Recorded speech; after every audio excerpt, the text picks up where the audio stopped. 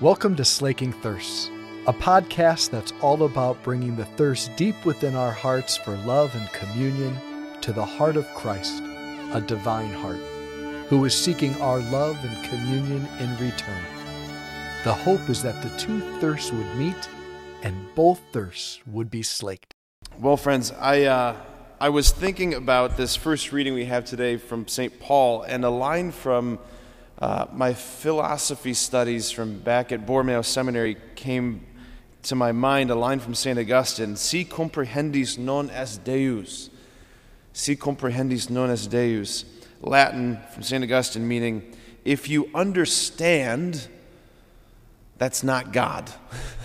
If you understand, that's not God. Okay, what does this have to do with what we heard in the first reading?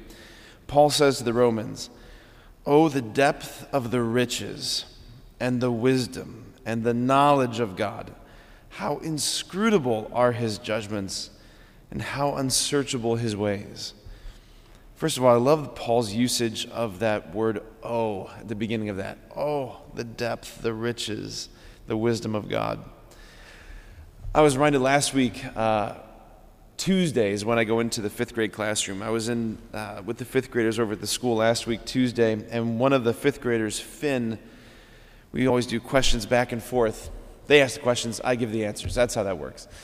Finn asked this question.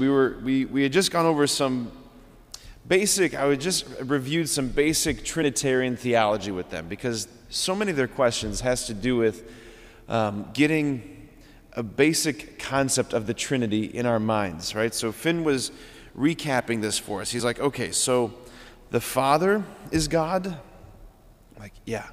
And the Son is God? Yes. And the Holy Spirit is God? That's right.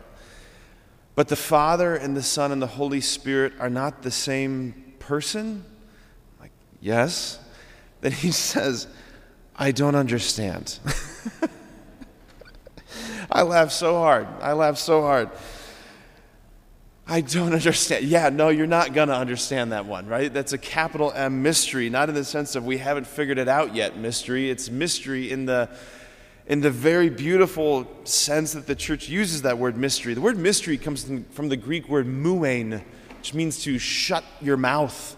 Literally, it's that kind of reality before which there is no words that can be said, that this is something beyond the mind to comprehend. We talked about the distinction between contradictions and paradoxes, right? That a contradiction is something that cannot be, right? Like a four-sided triangle, that's a contradiction. It cannot be, versus a paradox, which is an issue of seeming contradictions but are simply based on perspective differences, right? So the paradox of God's three-in-oneness, his Trinitarian nature, is the paradox of our limited, finite human minds versus God's infinite mind. Anyway, I'm sure he wasn't tracking, but it was a great conversation, at least on my part.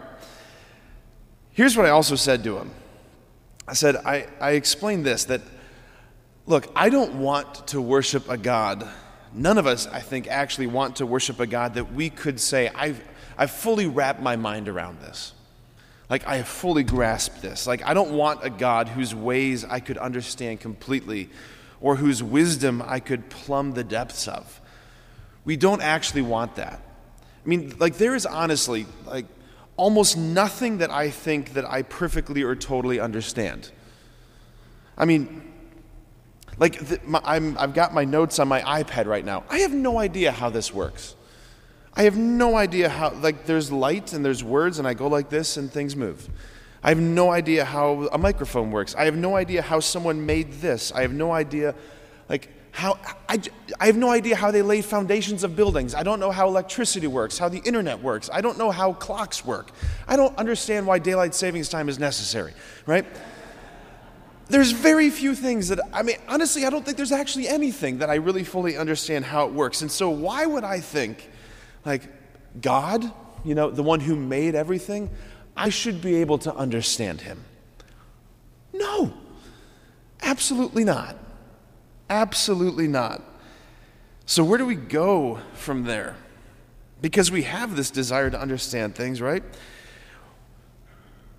when we have, because especially when things in life get hard, or when suffering enters in, or just things aren't unfolding the way we think that it would make sense for them to unfold. Why are you letting this happen, God? Why aren't you stepping in to do this? Why aren't you just going in and smiting these people, right? It's because we forget.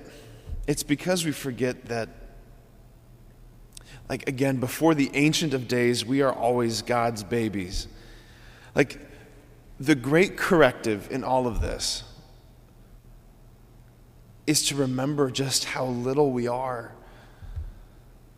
To remember that childlike posture. Like, this is why over and over and over again in the scriptures and in the revelation of the saints, think of St. Faustina, the invitation that comes to us from God is one of trust.